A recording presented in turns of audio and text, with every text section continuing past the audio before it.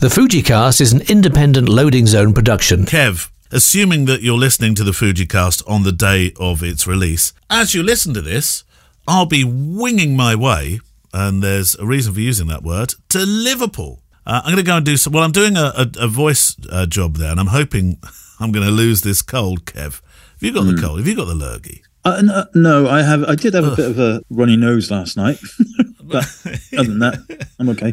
Yeah, I know. I just seem to have I've got the cough and everything, and it's just hanging. I mean, that could help me come Monday. It might be even deeper. Hello, but I'm going to Liverpool, and while I'm there, I thought I might do some street photography because I've not done that at Liverpool. You have. I'm going to go and try and find the liver birds with my friend Mally. And you know what the liver birds are, obviously, don't you? It's the building. Well, they're the mythical creatures that are on the buildings. Right. Yeah, I didn't know that they were. There's lots. There's around about 100 of them, and some of them are really, really small, and they're proper secret ones that people go and search for. Why? I've always wondered this. If they're called the liver birds, yes. Well, aren't they called the liver birds? Why isn't it? Well, or why don't they call it Liverpool? Yeah, exactly. Or to the way round. Yeah, I know. I don't get that either. Don't understand that bit. But where would you go in Liverpool to go and do some street work? Kev, some street photography. Give me Weatherspoons. Don't forget your app, table service. The Fujicast. Welcome to the Fujicast. I don't know where to go after that, Kev. Weatherspoons it is then. I'm not sure if they have any liver birds in Weatherspoons, do they? Weatherspoons Liverpool. That's it. Welcome to the Fujicast. You and your questions, me and my cold. Questions from Facebook. Questions also that you've emailed into click@fujicast.co.uk. Do we have a book this week by any chance? No. No book? No. Okay. I did, however, funny enough, talking about books, I got an email today from somebody who wants my Darcy Padilla, Spanish pronunciation. Oh, how are those Spanish lessons going? Oh, I haven't done any Spanish lessons. And he's like, I would pay you $500 plus postage for it. Yeah. What did you say? I said no. Oh, it's like one of my favourite books. It is, isn't it? It is. That's the family imprint, isn't it? Yeah, Family Love. Family Love. Yeah. You'd never. Yeah. What if somebody said, "All right, $2,000, Kev"? Yes, then I probably would, because I know okay. I'd be able to pick up a battered copy from Abe Books for a bit cheaper. But $500, you know, I did think about it. I have to say, because that's not an insignificant amount of money. No, and and I was like $500 now. Well, I was very lucky to get a load of books that really built upon my library from my good friend Giles, and I've never seen myself as the owner of them. I've always seen myself as custodian of them. And they are gradually making their way back to his house now, because he says, can I come and take some books out? And he does, and they just generally go with him and don't come back, which is fine because they were his originally. But he has a habit of telling me how much they're worth as they go out the door. And he came and took some magazines the other day. He said there was a whole bunch of them, Kev, big sort of, it was a tome. And he said they're about £100 each. I thought, look at that. Yeah, some of them are like really worth a lot of money. Oh, great investment, that's for sure. By the way, if our dear listeners are thinking, I wonder how you value a book, the best website is Abe Books, ABEBOOKS, and you'll get a good idea of pretty much anything in terms of value there. Just asking for a friend then, Kev. If I started to look I haven't got any of that cream left, I'm sorry. No, for a different friend. If I looked over my shoulder and started looking at some of the books and went to Abe, how quickly between valuing something like that and shoving them on internet would it take? And do you get the value that Abe say they are? Well, you'd need to find a buyer. I mean, some of the books are, multiple thousands of pounds. Abe don't buy them from you, though, do they? No. So Abe is a facilitator. Right. They're the broker. A broker. Brokerage, I guess. Yeah. But no, one of the little things I've always been planning in my to-do list is have a part of my website, which is a showcase for all of the books and a review and all that kind of stuff. What a great idea. It's a big project. Yeah. Around, and that... there are some I probably would sell if the price was right, but there are many that I wouldn't. But yeah, I wouldn't go down the route of whacking them on eBay and all that kind of stuff. No, God, no, you'd never get the value. And I don't know. I seem to have always sort of problems with, it's arrived in a different, and you think, no, it didn't. That went out. Whenever I've sold, I'm going to be careful here because we've had successful eBay sales as well. Many more than some of the ones that where somebody said, that lens didn't arrive in the right shape, and you're thinking, this is why I use MPB. Sorry, I know. Yeah. I know it's a sponsor of the other show, but this is a very good reason for that, because I've just... Yeah, absolutely, yeah. I would only use MPB for selling my stuff. Right, we should say hello, thank you to PickTime. Pick-time.com is the website address. PickTime is the company, and they are our sponsors, and they look after us nicely, don't they, Kev? And hopefully they feel we do the same for them. That's the service that we use online for showing our pictures to the outside world. Our wedding pictures. As you do less weddings, Kev, what sort of stuff are you going to put on there? Are you going to start putting, because I know you've always dreamt of doing more still life work. Do you think you might do a bit of that with your GFX and sell it maybe through PickTime? I don't know. I quite fancy doing nothing. Maybe. I'll be using it like next year's main project is to get the family stuff up and running, day in the life stuff, and also the studio work. So that will all go through PickTime anyway. The gallery did have one implemented, but I switched it off when I changed when I closed an F16 and moved it across. Right. But you can use it. There was a conversation in the FujiCast Facebook group the other day about selling prints, and that's a great way of doing it, because they've got the part of the PickTime. You don't pay extra for it, is the gallery system, which you can sell your prints on your own website, integrates really well, just looks like it's on your website. And it's, it does all of the beautiful branding that PickTime does with it. And you can say, this print is available 10 by 8, 8 by 6, whatever. And this is the price. And then somebody comes along, they see it, they press buy, they get the picture, you get the spondoolies. Now, I've not used it in that fashion then. So are you saying that, now I use Squarespace as you do, that you can design within your Squarespace the pictures that you want to sell? Is that what you mean? No. So you create a gallery in PickTime. It's actually, it's there. It's there on the left-hand side. It's it's called, hang on, I'll tell you what it's called now. It says logging in. It is called, every time I go to PickTime, what happens? I get the Spanish version comes up. No, this is happening to me, and I was beginning to think, hang on, what's happened? It's because what's happened is the number one ranked PickTime in Google. If you type PickTime into Google, their Spanish variant is being ranked higher. Don't say the word variant, Kev. Vamos. I'm going to just click Vamos and see what happens. Yeah. Well, you're the Spanish speaker between the two of us. You should be all right. Yeah, PickTime. As long as it says Cerveza and DOS. DOS. Right, hang on. There we go. Art galleries. Sorry, that's the word I was looking for. So on the left-hand side of your settings, you've got something at the bottom that says art galleries. Right. And you just go in there. You choose the pictures you want. Yeah. You set it all up with your pricing, your frames, and your suppliers, all of that stuff, and then you just embed that piece of code into your Squarespace page. And there you go. So that you can do your fine art prints through. All right. Okay. Yeah, it's brilliant. I sold a few actually. All these ideas coming to me now, Kev. Look, the books at the back, the art galleries from PickTime. Hang on, the kids may have presents after all for Christmas. While I'm here in PickTime, it's just reminded me that because it's popped up, it says the Holiday App Wizard is available. What's that?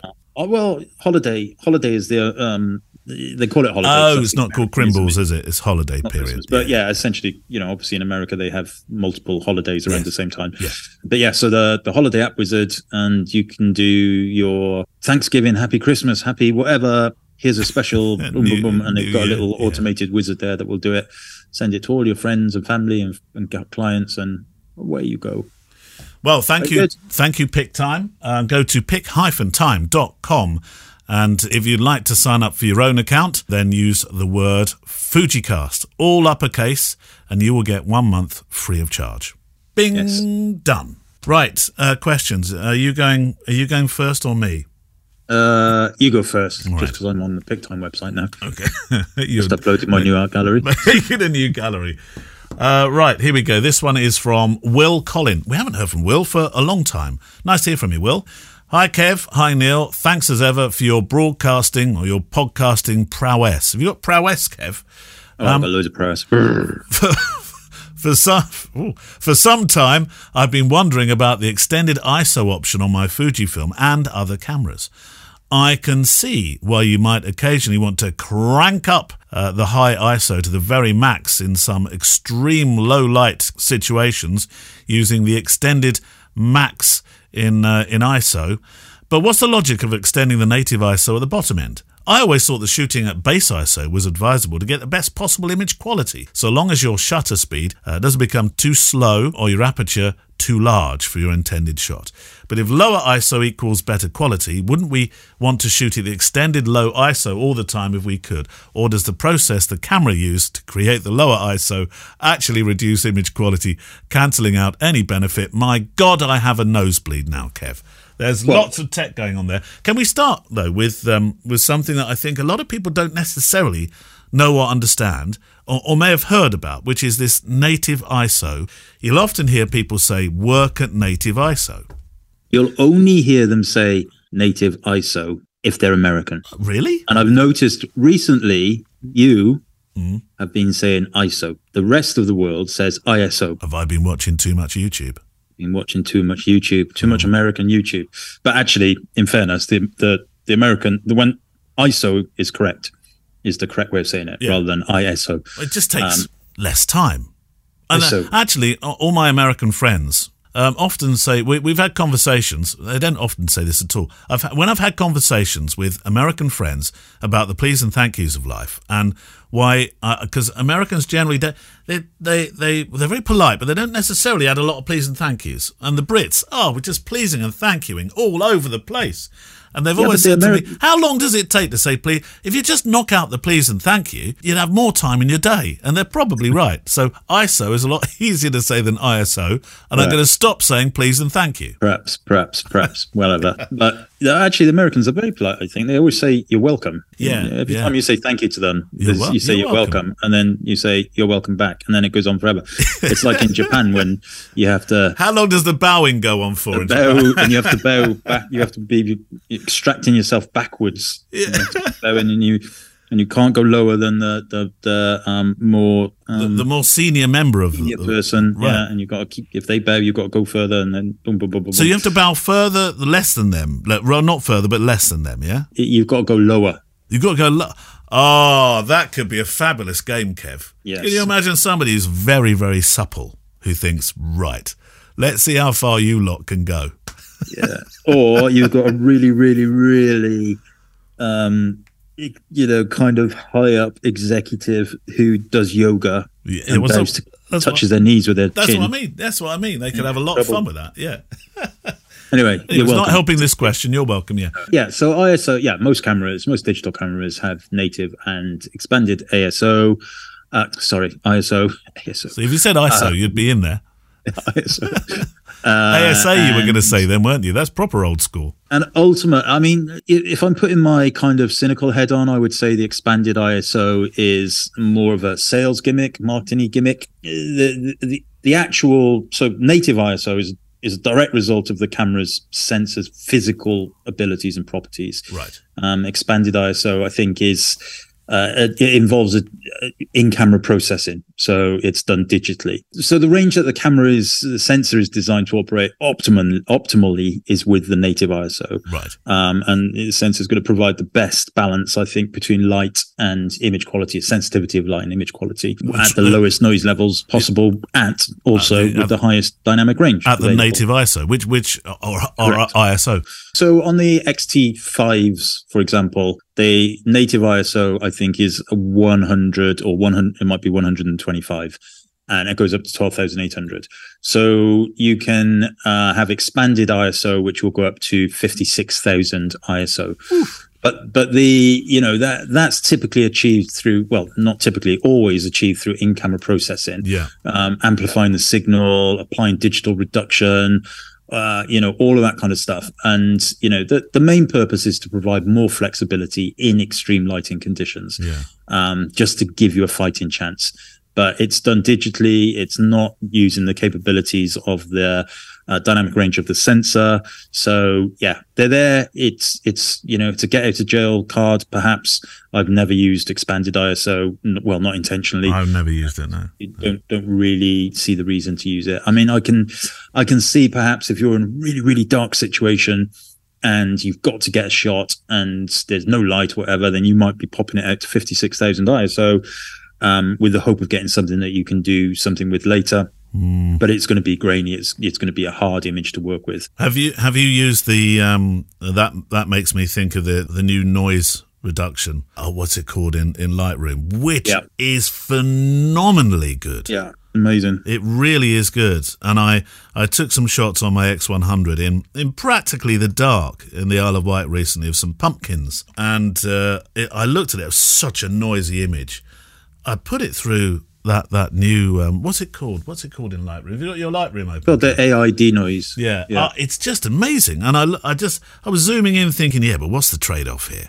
Is this thing going to just look a bit plastic? And it didn't. It was amazing, Kev. It can look a bit plastic on faces, but you can dial it back and stuff. The thing I would say about that is it goes off and creates a TIFF file. So you'll want to do all of your editing before you do your noise reduction. So, if you're doing presets or whatever, you can still do it on your TIFF file, but it's going to bake it in to a certain extent. So, but it's brilliant. Yeah. It's very, very good. Amazing. I was really Of course, impressed. I rarely shoot at high ISOs because I get my exposure right in camera, but there you go.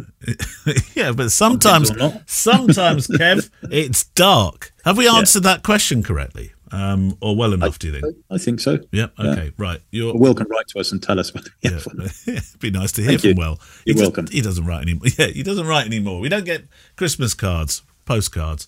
Right, your question, Kev. Facebook.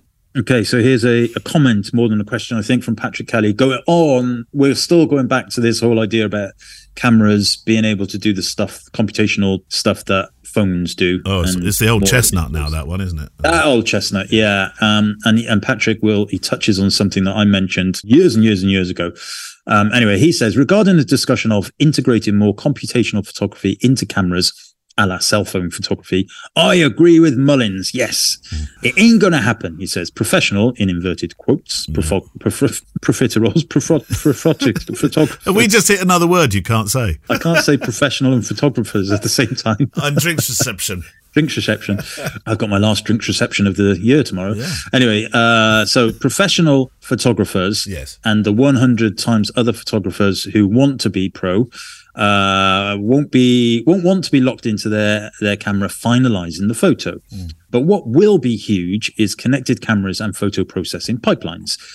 Soon, the wedding photographer will shoot a wedding, and when he's packed his camera and on his way home, all the photos will already be uploaded. AI will call, correct, edit, style, select, and prep the photos according to the pre-agreed style package option. Back in the office, the photographer will quickly review that process set, possibly make a few alterations, and post the final product to pick-time.com for the client. Given a well-connected camera and the computational power of the cloud, there's no need to try and shoehorn it into a camera, especially if you want to be able to keep and use the camera for more than a couple of years. Right. So do you remember I said about this several years ago on the show, saying that would be I can see it going that way, and that's what I was thinking of at the time. It was when 5G first came along, and 5G promised to be faster than super fast broadband. Yeah. And actually it's not. Yeah, I was thinking, because I always wanted to have a standby or a backup solution for the internet for the house. And I thought 5G is going to be that, isn't it? And it's just not, Kev. No, it's not. So I was mentioning. So this is an idea that I talked about a long time ago. As long as as well as other people, I'm sure. Fujifilm have got this service. Well, the company is called Frame.io, which is cloud integration, automated cloud processing. So as I think as it stands right now, it's for movie stuff only, but I can see that come in, and I'll be first to put my hand up and say I kind of talked about this a long time ago. But yeah, I agree, and it's going to take a lot of the fun out of it, perhaps. But imagine that. So tomorrow being my last wedding of the year, I go take my pictures. I've set my AI package at home to be my particular style, whatever, and then by the time I'm home, it's done. Boom. Break out the eggnog. Yeah.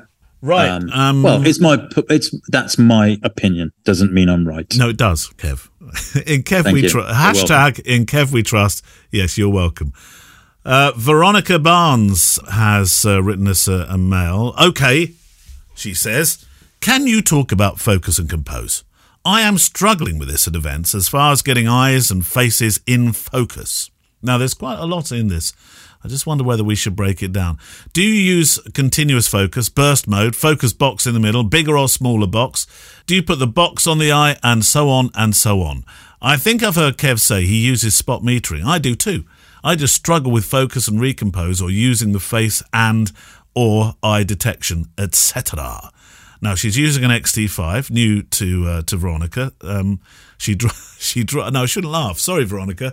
Since I dropped my XT2 in the river. Oh, I dried out the camera. It still works, so win-win as far as having a backup camera. Oh, that's all right. All's well that ends well. I also use 35mm, the original version, 16-55, 56 OG, and 50-140. All great lenses, so pretty much this focusing problem falls on me, not my gear. So, where do we start, Kev? Let's go to the first sentence. Continuous burst mode, focus box in the middle, bigger or smaller box, and so on and so forth. No, so continuous focus I typically will use for confetti and maybe if they're walking up the aisle particularly quickly. Recessional and processional only, really. Some dancing stuff maybe, depending on what's going on. Focus and recompose is really, I would be using that for single shot stuff. So let's say, during the ceremony, I'm at the front, they're at the front. So I'll focus using the back. So the way that I do it, there is different ways to do it with the AF on button. You can program it, but by far the simplest way is to pop the camera into manual focus mode and use the AF on button, or whichever one you've programmed as your AF lock button on the back, to lock the focus on the eye or face or whatever you want it to be. And then you can recompose, get your meter reading, exposure, all that kind of stuff, and then recompose. So focus wherever and recompose. Most importantly, knock it into manual though first. Yeah, or to do back button focusing properly, you need to either have the camera set up so you have the AF on button to work for focus lock only and disabling the focus on the shutter button, or like I said, the easiest way is to just knock that into manual focus mode. So that automatically disables the button on the top, the exposure button, the shooting button, stops it from focusing. So let's, that example of bride and groom at the front of the church,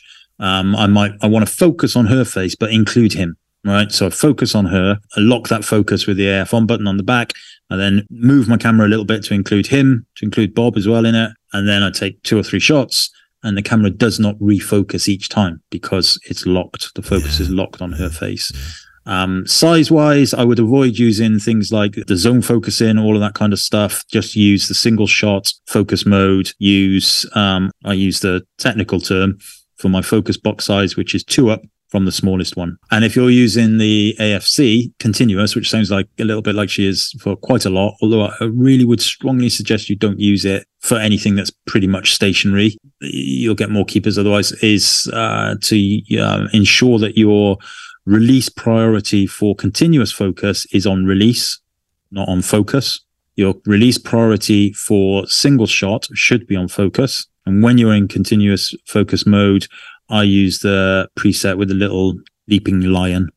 Cheetah, is it? I don't know. Anyway. It's a big cat. The one with the big spotty cat on it. Yeah.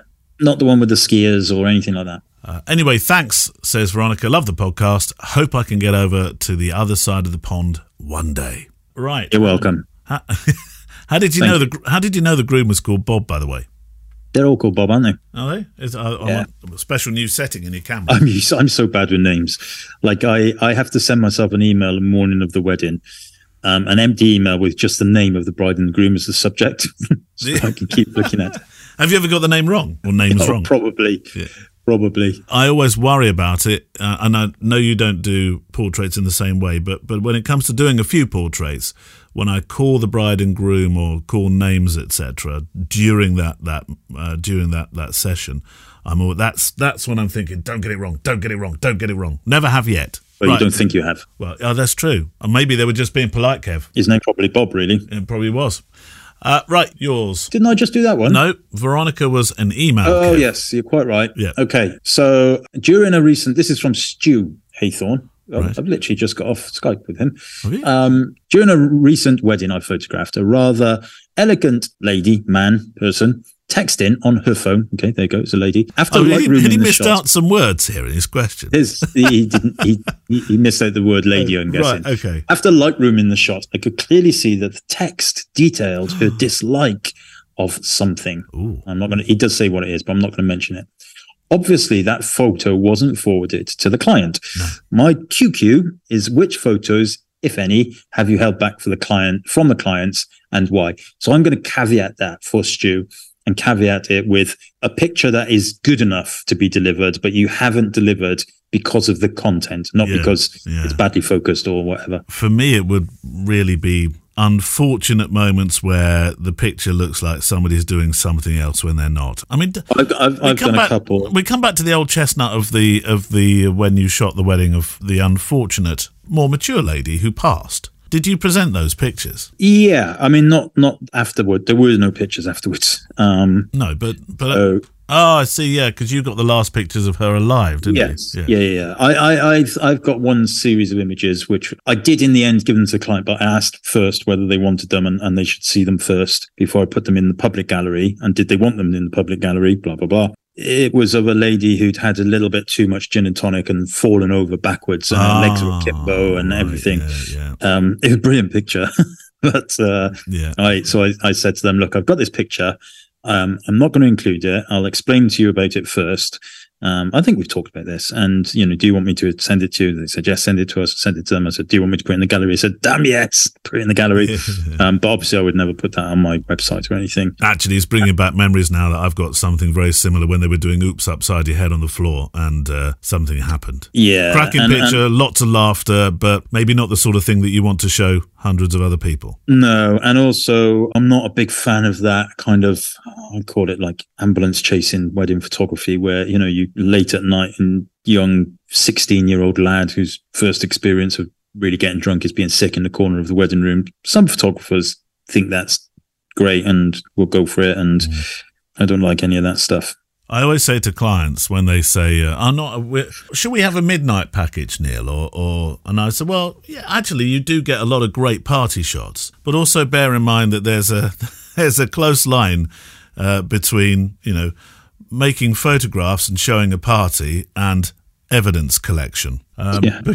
Because sometimes they can be a bit like that. I've thought of another one, actually, where a bridesmaid... See, now I'm thinking of them now, Kev.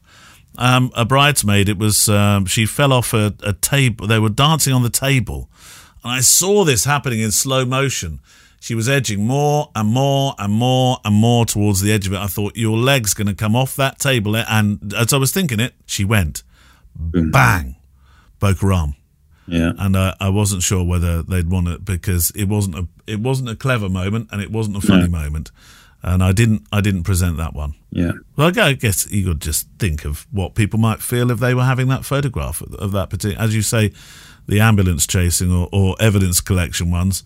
Who wants to see somebody being physically ill in the corner? No, I know, but there are some photographers who love all that kind of stuff. And it's fine, and I'm sure there's clients who are just as keen to see poor cousin Matthew vomiting into the corner of a wedding room. Right, shall we move on quickly? Yes. Right, is it my turn? It is. Oh, blimey. I'm not sure we can answer this one, but we'll have a go. Alex Hackney. G'day, my friends. I have to know, what are your thoughts on the new Nikon ZF? I find it absolutely beautiful. Can't wait to see one in person. Now, this was back in September. Hope you're both well. Love the show. I can't remember the last time I picked up a Nikon camera. Can you? Don't think I ever have. You've never? I honestly don't. I mean, I started my career actually using Nikon cameras. I had the D2X. I think I had the D1. Was it D100? That was my first ever DSLR. Yeah, I'm sure it was D100. That was great. Although anything after 1600, you look like you're in a snowstorm. Then I had the D2X, and then there was a D2F, which was supposed to be the sort of sports version of it. But that was hopeless, Kev. It was, the sense, I can't remember what it was. I think it was only something like, I'm going to get this wrong now, 4.5 megapixels or something daft. It looked great, but it wasn't the best camera that I ever had. I think that, and then I swapped to Canon 5D after that. You've obviously not got any. Have you seen the ZF? No, but I've just asked ChatGPT to tell me about it. Go on then. And it says the Nikon ZF boasts several impressive features that make it a notable camera in the market as of 2023.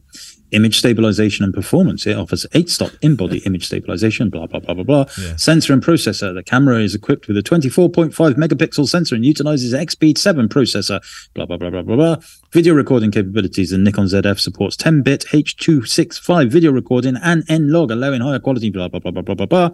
Viewfinder quality. The viewfinder of the ZF is a standout feature with a resolution of 3.69 million pixels and a magnification of 0.8x, blah, blah, blah, blah, blah, blah, blah. Advanced technology and features. The camera incorporates Nikon's latest technology as of the fall 2023. It includes a new way to select AF areas, ensuring easier and more accurate focus control, blah, blah, blah, blah, blah, blah, blah, blah. The camera also features pixel shift shooting, blah, blah, blah, blah, blah, blah, blah. Additionally, it boasts what Nikon claims to be the most advanced in-body stabilization of any of their Z series cameras. Blah, blah, blah, blah, blah, blah, blah. These features make the Nikon ZF a versatile and powerful camera suitable for both photography enthusiasts, professionals seeking high-quality imaging, reliable performance, and a range of advanced capabilities. Yeah, is there anything else I can help you with, Kevin? Oh, sorry, that's ChatGPT talking back to me. Just say, yes, there is, but how do you feel about the camera? Oh. I wonder what ChatGPT was. How do you feel? I don't want tech. I want to know how you feel about the camera. What does it say? Let's see what it says. Okay, I said, how does the Nikon ZF feel in the hand? The Nikon ZF, like any camera, offers a unique feel in the hand. Oh, God. That can be subjective, depending on the users. No, but what's what's its emotion when it picks this camera up? Obviously, however, the Nikon ZF is generally well constructed with a robust build. Stop now. Stop. Offers users reassuring materials, etc., etc. Stop. Seems like a very good camera. Yeah, it does. Where do we sign up? 2,299 quid. But there we go. We're neither of us are Nikon people anyway, are we? So, but thank you, Alex. Clearly, you are intending to be. Your question from Facebook, Kev. Right, John Wayne says, gentlemen. Yes. I'm planning to do a personal photography project that will involve taking full-length and head and shoulders pics in craft and workplace settings. Right. This could involve the subjects working at a fixed machine or with specialist dangerous equipment. Dun, dun, dun. So I could have very little control over position of subject or position of camera. Yeah. It's unlikely that I could set up a softbox every time. I'm worried that I'm going to finish up with just a set of uninteresting bad flash photos that look like they're straight out of the 1970s textbook. I'm hoping that I can put some art into these documentary pictures. Yes. I'm happy to process some of the pics in black and white, but would like to capture colours where essential to the subject matter. My prime lenses, full frame equivalent, are 28mm f1.7, 50mm f1.4, and 85mm f1.2. Maybe I should borrow a zoom for the most restricted situations, ? I'd be really grateful if you could provide some words of wisdom in your own good time and in your own good way. Many thanks, John Wayne. First thing I would do, it sounds like there's an awful lot of lens choices there. 3. Oh, it's only 3. I made it sound like much more. I'm still thinking of the Nikon answer that you had. I would personally only take 2, and I'd try and get some sort of cohesive photography that way. And it would probably be the 23 and 56. Yeah, cohesion, definitely. So lens choice, important. But if you are absolutely restricted by what they're doing, there seems to be a lot of emphasis here on using flash. Yeah. And maybe don't. If they're in an environment where they're using machinery and stuff, there will be light. They've got to have decent light. Yeah, they can't be working in the dark with machinery. Yeah, so don't use the light. Use wide apertures. F1.2 on that 85mm will be great for some kind of distance, depth of field things, close-ups of the hands operating the machinery, all of that kind of stuff. You can then use the 28mm for wider stuff. Make it... Identify where the sources of the story are. Is it, if they're using machinery where they are reliant on goggles, for example, the story, if there's flames or sparks or whatever, then there's stories there. You might be able to get reflections in the goggles of the flames, all of that kind of stuff. Are there feet moving pedals? You need wide angles, you need close-ups, you need story, you need context telling pictures, but also connective pictures that connect one to the other. Rather than just standing back, popping a flash on them and saying, "There's Bob again, who's just got married last week, operating a machine." Is there as well, is he, Bob? Maybe some small Lumi muses or something could be quite good. I've done a job like this, and I've hidden Lumi muses and sort of been able to light up particular parts of the scene, which creatively is so much more expressive than napalming it with flash. Yeah. Have we got time for another one, Kev? We got time for another one. QQ from you. A QQ. I'm not sure this... Well, here's something that was just a follow-up, and then I'll do a question. This is from Kelvin Brown. Not a question, but in a recent edition of the Fujicast, you mentioned Brown Sauce, a band comprising of Keith Chegwin, Maggie Philbin and Noel Edmonds. While watching YouTube recommendations, a Top of the Pops edition was on the list. I clicked on the thumbnail, 24 minutes in, and there they were. Yes, Keith and Maggie and Noel Edmonds, Brown Sauce. Do you remember the song? No, I can't play it. And I only knew that because I searched it when we were talking about it. Oh, I thought you. Sorry, I was thinking you remembered it. I thought there's a memory, Kev. Here's one from Duncan H. Hi Neil, hi Kev. Really enjoy the podcast. Your book reviews have inspired me back to the library to see some of the books that you feature. I have a question about resolution. There's nothing about books. I have a question about resolution and print sizes for the 24 megapixel sensors found in the XT2 and the X100F, my current setup. In terms of my photography, I love all things retro. Gaming, old arcade cabinets, pinball machines, old video game consoles. Some of these are worth a fortune now, Kev. Heaven Neil. Yeah, the what, sorry? Heaven Neil. Retro, old. What is? Me and you. You and me. No, I thought there was a game then. Lots and lots for you to see. The older and more knackered, the better. They are talking about us. There you go. Yes, talking about us. Yeah, I've just started making some work available for sale in Etsy. See? Making pictures of old arcade cabinets. So I think my prints would work best as games room, dorm room posters. So I want to go as large as possible. But I do want to maintain a decent resolution. How large? How low can you go? How large can you go? Assuming the image itself is 6,400 and at low ISO, e.g. 200-ish. So 6,400 and a low ISO. What does he mean? 6,000 pixels wide. 6,000 pixels wide and a decent exposure. Decent exposure. I really like to know your experiences with going big. Well, when I was first involved with Fujifilm X Pro 1, XT1 days, so when the XT1 was, it was the XT1, I think, was launched, they took some of my images and they printed them at the Expo in Yokohama. This your big Japanese landscape one that you got the prize for? No, I took that on an XM one. Funny enough. Did you? Okay. The XT ones, they sent me a prototype, took some pictures, and they used the images, and they were enormous. They were at least 10 feet wide. Wow, absolutely enormous.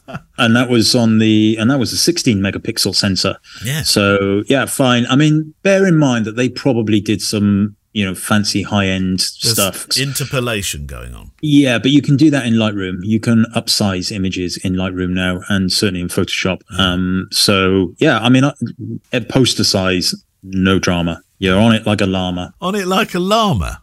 Yeah, I made it up because it rhymed with drama. Okay, all right. So you can do what's the software that people use, Kev? I'm trying to think of the one that people do use to make huge posters. I mean, you're saying you can do it in Lightroom, but I thought there was a particular software that people use a lot. Yes, Topaz. Was it Topaz? Didn't they do Topaz Upsize or something? Was it? I'm going to read my poem out while you do that. Make your images. Okay, read your poem, and I'll start rolling the theme tune for the end of the music. So go on, read your poem. In a meadow, quite scenic and calmer, stood a photographer with his llama. With a click and a flash, in a quick, joyful dash, they captured a moment of drama. There we go. I got ChatGPT to do that. Did you? Right. Well, I've only found a couple here. OM1 Resize AI, InPixio, and Topaz Labs. There's a few Topaz did one. But I think basically you can do it all in Lightroom now. Yeah. And that's it for this week. We need you to keep sending your questions in. Send them to click@fujicast.co.uk, or you can send them in via Facebook. How do you do that, Kev? Go to the Facebook Fujicast group, and there's a thread at the top called Questions for the Show thread, which I will this holiday period do a new one. No, you got your last wedding of the year. I've done my last wedding of the year. That's it. I'm going to go and become a DPD driver, Kev, for this month, I think. Well, good month to do it, probably, isn't it? Busy. But yeah, busy, very busy. But so have you remembered the names of the bride and groom for tomorrow's wedding?